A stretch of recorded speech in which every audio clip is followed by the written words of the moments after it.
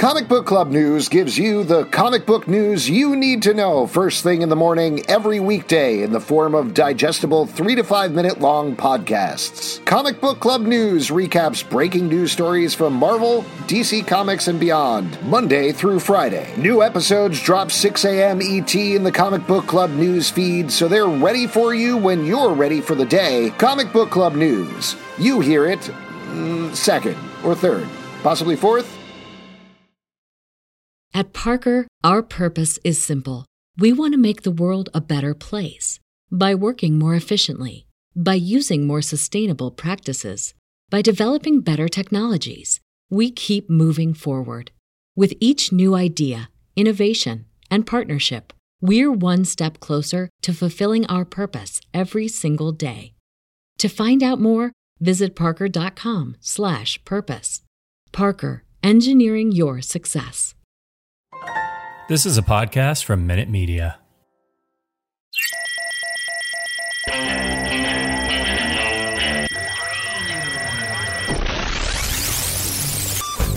What's up, everybody? Welcome to The Stack. I'm Alex. I'm Justin. I'm Pete. And on The Stack, we talk about a bunch of books that come out this week. Kicking it off with Robins, #1 from DC Comics, written by Tim Seeley, art by Baltimore Rivas. This is actually the winner of a contest, and in this case, it actually turned out in favor of a Robin rather than killing him. And so we get to see all of the different characters who have held the title of Robin, all teaming up together against a new threat. There's a big twist at the end.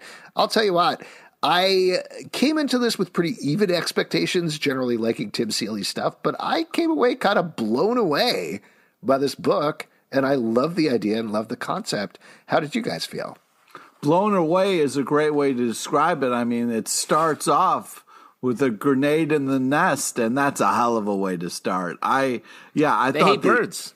I love the art. I love the team. It was so much fun. I even love the backup, the fucked up creepy Robin. This is just a hell of a #1. This is a hell of a first issue. Great way to start. I think you can tell that this Tim Seeley guy knows what he's doing. It seems like he is a good writer. I mean, Tim Seeley's been writing comics forever. Like, we've been following him from his very early days. Pete has been literally following him around, touching Pete, his you're shoulders. Actually recording this in a car outside of his house now, right? Be cool. Okay, Be cool. right. Yeah. Cool. Touchy-feely Tim Seeley, as he's known on our podcast. I don't know why we would do that to him. That doesn't seem like a nice thing to say. It was more about you being touchy-feely with him. Whenever you interviewed him, you were always touching his shoulder and stuff. It was What? You love his shoulders. It's true. I don't know if that's... That's why we started that name. That's Yeah. where that came from. Yes, it is. We have the videotape. Check the tape. Roll tape. Yeah, roll tape. This book does a great job of establishing all the different personalities of the Robins and moving forward into the story so well, seamlessly through the issue. The action is blended in. Like, I thought this was a great first issue, and I like all these Robins. Yeah, and to have them sharing the book sort of even-handedly is a very. I feel like most Robin stories, one or two take precedent because of whatever's going on in the Batverse, and this is really exciting. Very fun stuff. Next up, Doctor Who, Empire of the Wolf, #1 from Titan Comics, written by Jody Hauser, art by Roberta Ingranata. I know I'm the Doctor Who guy. Yeah, which one of us put this in the stack? I put this in the stack. Well, I think we checked out another it? #1 from Titan Comics that was a Doctor Who book, and I think we were all interested in it, even if I had a little more knowledge of it, so I figured it was worth checking out another #1 here. This is a pretty complicated one, though, because this is tying into some continuity from the David Tennant years, also bringing in the 8th Doctor, who, frankly, even I don't know a lot about, and the 11th Doctor. I like this, given that I care about all of these characters, particularly Rose Tyler. But how did you guys think? What did you think? This book was like going to a work party and meeting everyone's spouses. Yeah, exactly. I was like, oh, what's your... Okay, I'll see you in 10 minutes, and I might not remember any of this. Pete? Yeah, it was like overhearing somebody talk about something very passionate about that you're just like, wow, this seems really intense, and I don't know if I want to get into it. You know what I mean? Well, if you are a fan of Doctor Who, then it sounds like this might be interesting, particularly if you like any of the complicated Rose Tyler continuity. But why don't we move on to something we all know? Wonder Woman Evolution #1 from DC Comics, written by Stephanie Phillips, art by Mike Hawthorne. This is a new Wonder Woman book, as you can tell from the #1 here, which is pretty cool. We get to see Wonder Woman battle the Silver Swan, I think is the name of the villain character, and then some crazy stuff happens at the end. In particular, I really like the scene in here with Wonder Woman and Superman talking. I thought that was very nice, but this is just getting started. I'm very intrigued to see where this title goes. This feels like a in a world where we're getting a lot of new takes on Wonder Woman. This feels like a new take that the character is treated differently, and the art really matches it well here. I feel like this is one of the few iterations of Wonder Woman where she really feels like a statue that has come to life, which is the origin from the sort of mid '80s, the clay child. Yeah, clay child. Yeah, she feels The very clay like man, if you will. Clayman, yeah. Great. And so I think the art is really supporting this story. It feels like a take where Wonder Woman is a little bit on the outside of humanity, and we're going to see where she lands. So it was a cool book. Yeah, I really love the art. Fantastic first issue, kind of this take. Also, like Alex, I love the kind of Superman back and forth. I think this is a different enough take that it just kind of gets you excited for more Wonder Woman. I'm excited to see where this goes. Next up, Getting Dizzy, #1 from Boombox, written by Shea Fontana, art by Celia Muscote. This is a new all-ages book about a girl who really wants to be special, and surprise, she turns out to be special. In fact, she gets some cool roller skates and some cool other items of her outfit. And the gloves, a helmet, and the ability to detect creatures that are making people very annoyed or angry or frustrated or feel negative emotions, and she battles against them. I think this is another good, solid Boombox book for the whole family. Pete, you usually like stuff like this. What did you think? Yeah, I do think this is a fun all-ages title. My favorite panel is the What in the Hot Cheese Chips. Just fun. I think it's just this classic take on like, what if the the Noid from Domino's was real and you could see it, and would you kind of fight it and that kind of thing. So, and let's say, just a full disclosure, that's been a dream of Pete's for quite some time, right? Like you've been actually conducting some pretty controversial experiments on animals to try to create a Noid, right? Yeah, that's right. Good luck on your experiments, Pete. We could all use a little bit of Noid out there. Stealing pizza, is that what he did? Yeah. Or money? Unclear. Yeah. You got to avoid him. That's as much as I know. Right. Robbing banks and shooting people. I think that's what the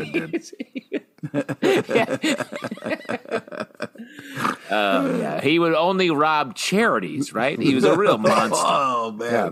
Children's charities. Yeah.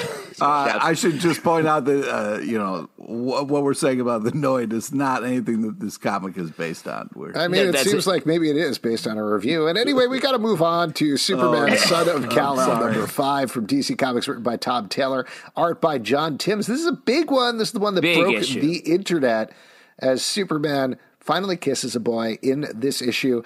To be honest, that's one of the smallest parts of the issue. Yes, I understand why it got completely blown up to huge proportion, but it's a sweet moment in the middle of a book that really actually dives into John Kent's character as he's been overpowered and he's trying to save everybody in the world simultaneously, and ultimately finds out that he can't. This continues to be a really good title, and if you picked it up for the press reasons, I hope you stick with it, because there's a lot else to like. Yeah, I really love the heart of it. The Costa Rican girl moment was very beautiful and touching. I think this is just great, cool story. I like this kind of like take on Superman. It's good to see, and I like where it's going. It's a great representation. I feel like this book is getting so much press and talk, positive and negative, where it's just like Superman kisses a boy.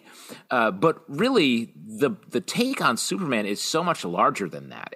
And this book is just a great example of like, it's about like working hard and sacrificing yourself for your work, not being pulled in a million directions at once. Like, this is not just a culture moment about like representation. This goes beyond all of that into a larger thing. So this book, I think the press coverage is good for this, like, because I think this is John Kent.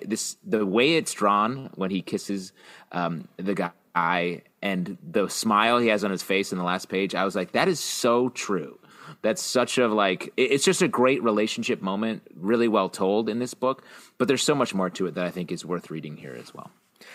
King Spawn, number 4 from Image Comics, written by Sean Lewis, art by Javier Fernandez. I continue to be surprised and blown away, even 4 issues into this book, that I am enjoying a Spawn book so much. But this is Sean Lewis doing what he does, which is really boil down the character, blow it out with some big conspiracies here that are running through the Spawn titles. There's a very gross fight that Javier Fernandez draws very well, and some hints that we're getting into some bigger mythology. But what I like about this in particular is it's really picking things from the very expensive, very long Spawn mythology and using them to actually tell a story about Spawn.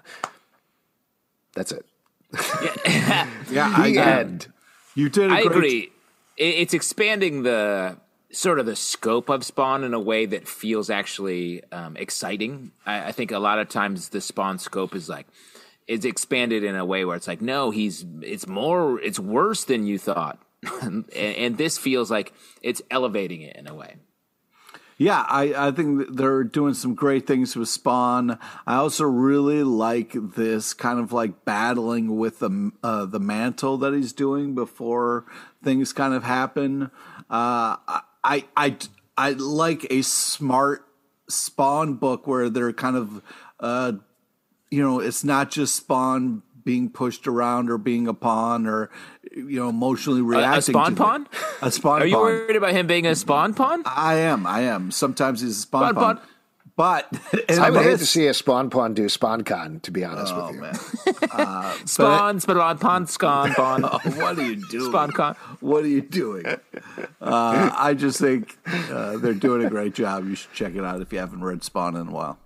Bruce Wayne may appear to be a wealthy playboy, but beneath his facade, his true identity is that of the Batman, waging an endless war against crime. Join the Caped Crusader in Batman, The Audio Adventures, the first scripted audio original featuring Batman and his villainous rogues gallery in a world premiere story of life and death in Gotham City, debuting exclusively on HBO Max. Starring Jeffrey Wright as Batman and a who's who of incredible Saturday Night Live alums, this rollicking adventure, told across 10 episodes, is written and directed by Emmy winner Dennis McNicholas, includes devilishly delightful original music by Doug Bossy, and performances by Rosario Dawson, John Leguizamo, Chris Parnell, Melissa Villasenor, Seth Meyers, Jason Sudeikis, Brooke Shields, Fred Armisen, and many, many more.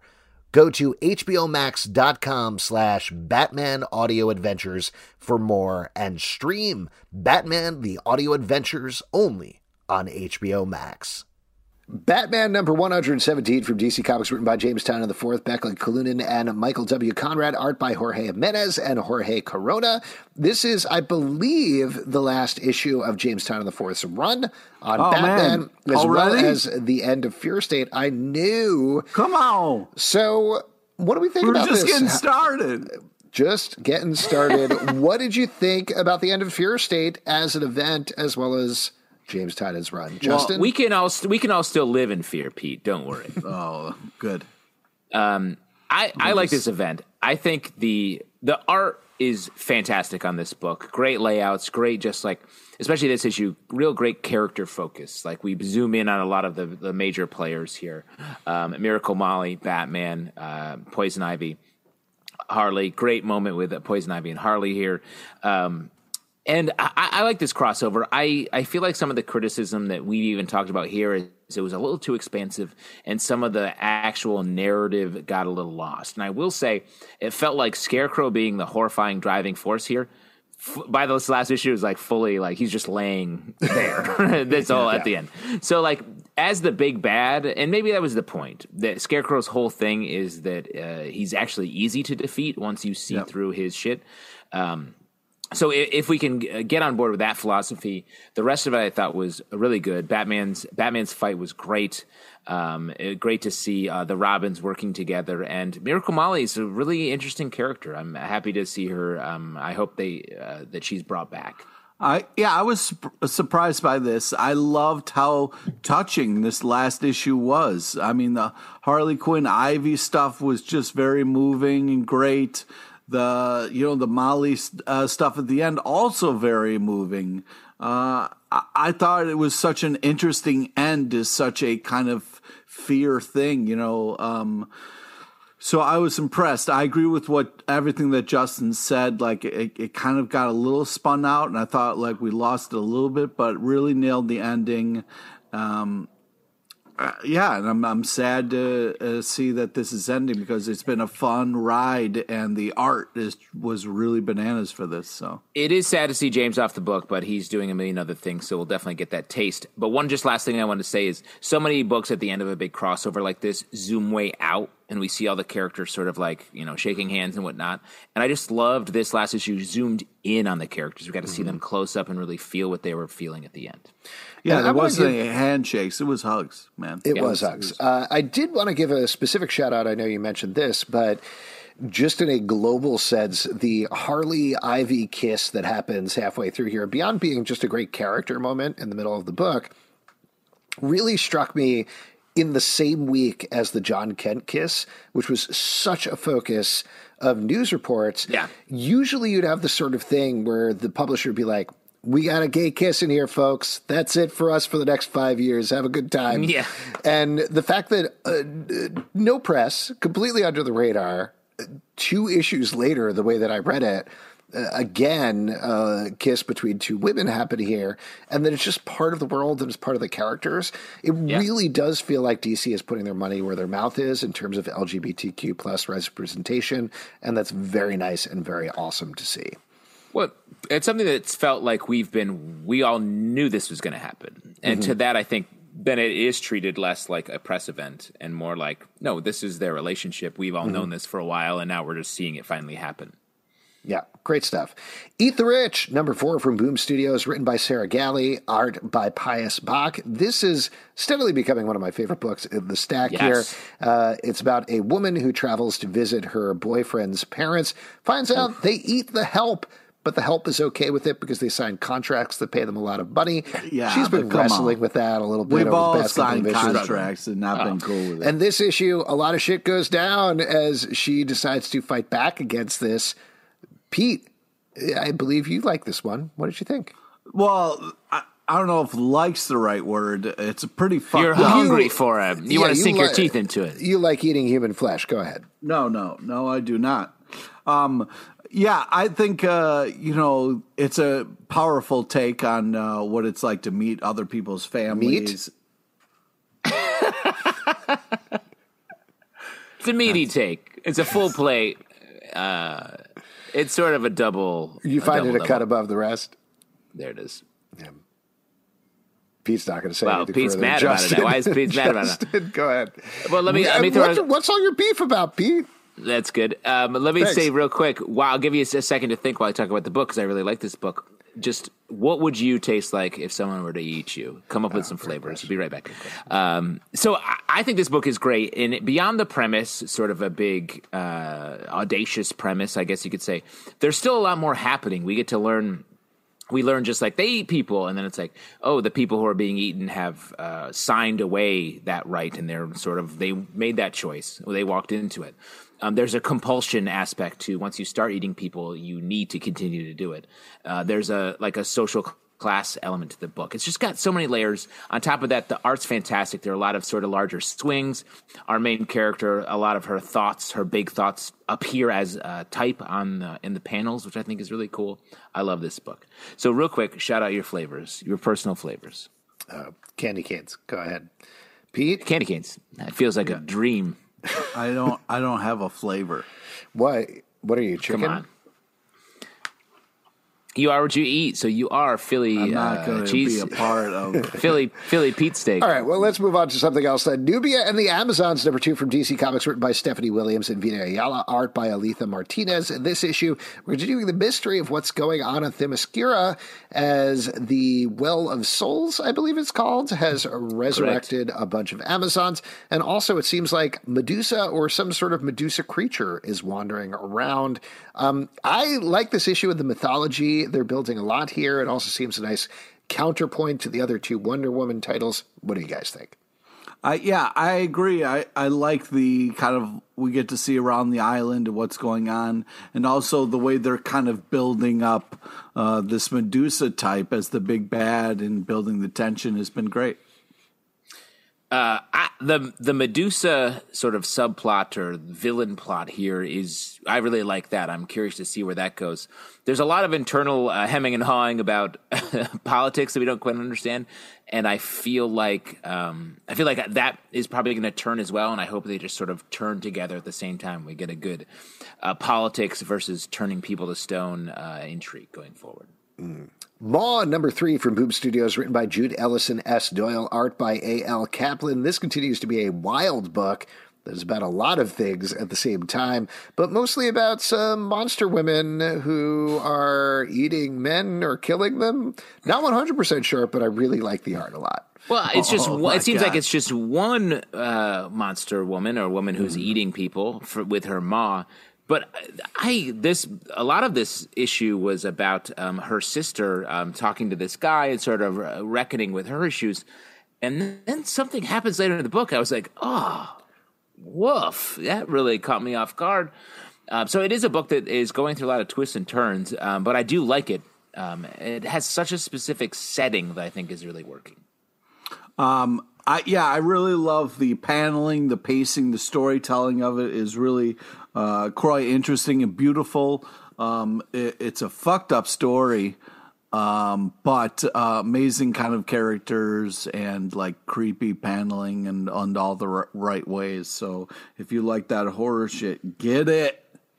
Supergirl, Woman of Tomorrow, number 5 from DC Comics, written by Tom King, art by Bilquis Evely. In this issue, Supergirl and her young ward are trapped on an alien planet where Supergirl has completely lost her powers. As we find out, there's a planet that Superman was trapped on for 45 minutes before he was rescued and almost died.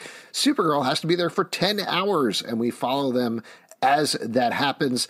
One of the best issues in a already phenomenal series. This was great. I feel like this book's under the radar a little bit. Like Tom King's books get so much press, and this one is just sort of like a slow boil on the back of the stove. When I think this one is so good, it has this sort of like storybook element to it. We get the like second person narration talking about Supergirl this whole time, and it's just this issue is so tense and beautifully drawn. And it's just a great story. There's a big bad that we're really circling who keeps winning. It's really good.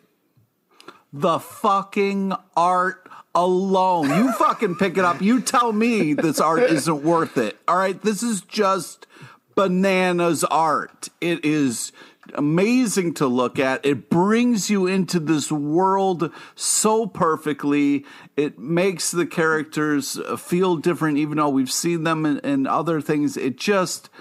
It's a whole mood, and you need to be in it. Let me throw this out there. I think Pete's flavor is bananas. He uses the word a lot, and it feels like taking a bite of Pete is like a fun banana.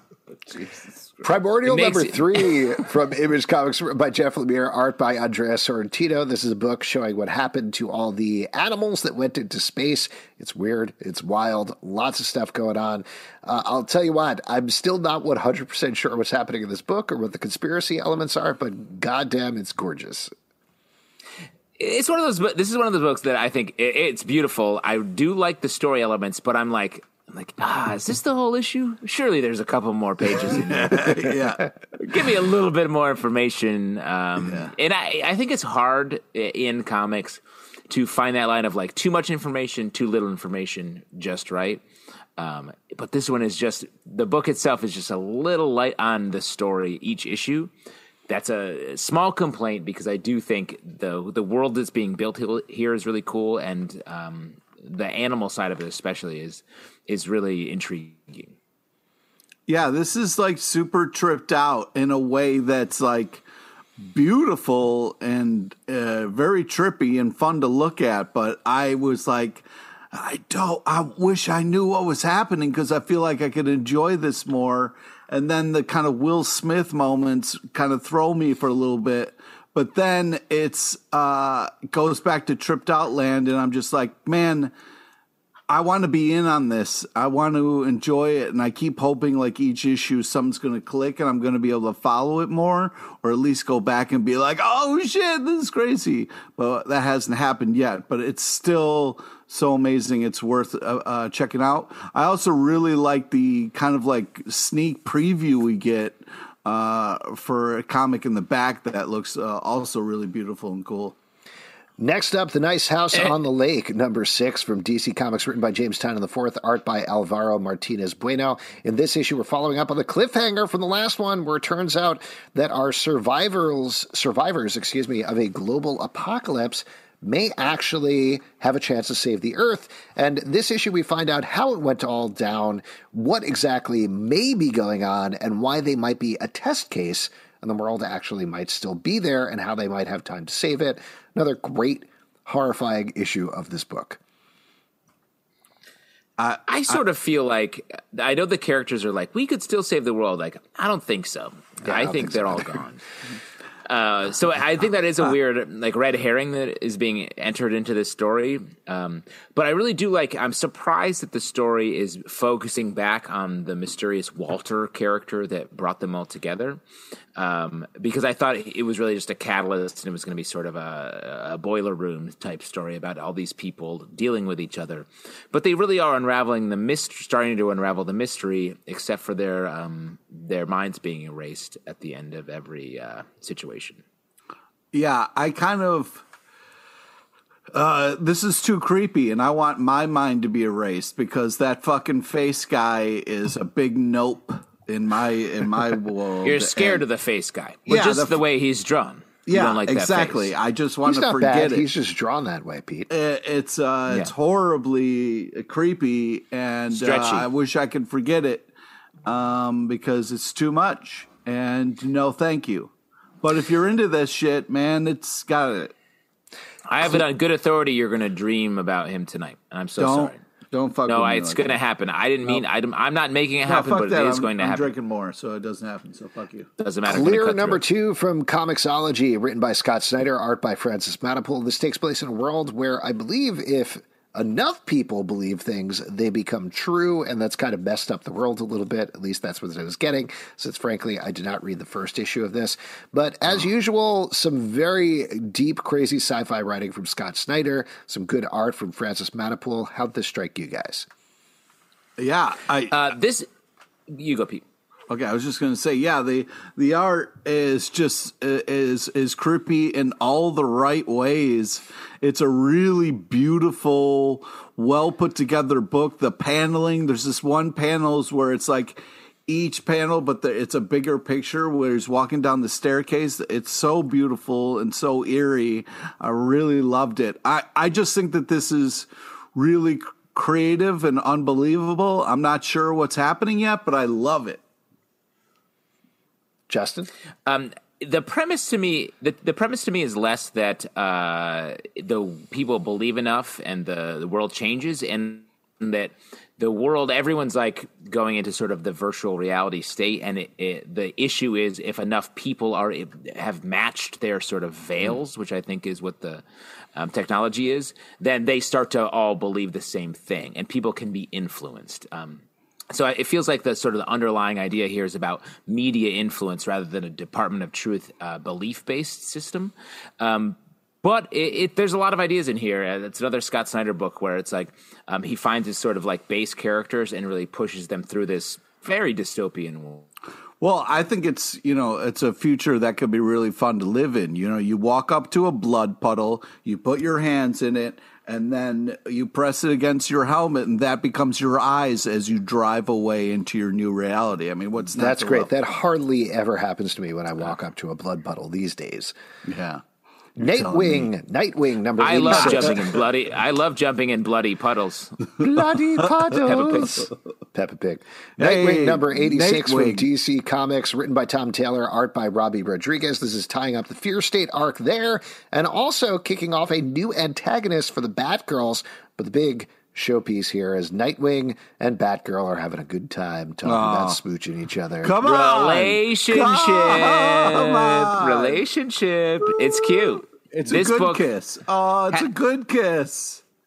Having read Batman ahead of this one, I was like, oh, I know how this story ends, so I don't need that stuff here. But what I do need is more of that Nightwing Batgirl love fest, which we have coming up. The characterizations are just very good in this issue, really nice. Which makes it fun to read. She said it was a good kiss. So sweet. Last but not least, Refrigerator Full of Heads, number 2 from DC Comics, written by Rio Uris, art by Tom Fowler. This is picking up from the first series, Bucket Full of Heads? Yes. Basket. God damn it. Why do you keep bucketing? I don't know. I like buckets, man. Anyway, there's an axe that can chop people's heads off and they stay alive. In this issue, we have a shark's head that's been chopped off. We have a bunch of criminals get their heads chopped off. Lots of chopping off of heads. A lot more chopping off of heads, frankly, than Headlopper. But I continue to enjoy this very much. Come on, man. You don't have to take a shot at an amazing comic when you're talking about this comic, all right? Tell you what, though, the refrigerator is not full of heads, so that's a little bit of a knock. Like, there's 2 heads in the refrigerator at this point, so I don't know. Maybe it's issue 2, though. It's issue 2. You know what? Okay. It's crazy how many refrigerators full of heads there are in Headlopper. These books should change titles. They should do a switch. Well, this is a head-lopping good time of a book here, and I, as someone who doesn't like scary stories, the head-lopping really makes this fun. I think this book is also good. It brings in the elements from the initial run from Basket Full of Heads a little bit here, which was great. And looking forward to more. Was it Backpack Full of Heads? What was it? I don't know. It was something with a B and it was full of heads. That's the only thing that I know. Okay. If you'd like to support... Colander Full of Heads. It doesn't start with a B.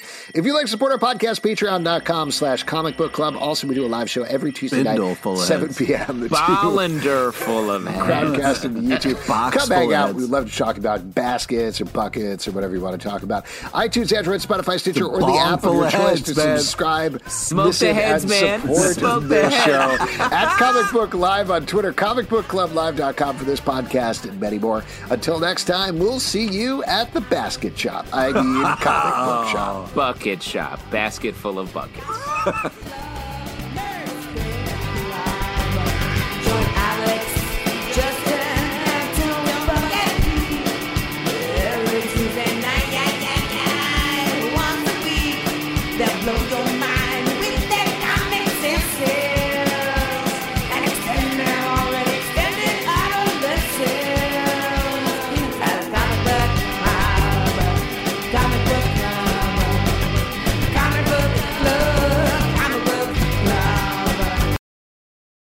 At Parker, our purpose is simple. We want to make the world a better place by working more efficiently, by using more sustainable practices, by developing better technologies. We keep moving forward. With each new idea, innovation, and partnership, we're one step closer to fulfilling our purpose every single day. To find out more, visit parker.com/purpose. Parker, engineering your success.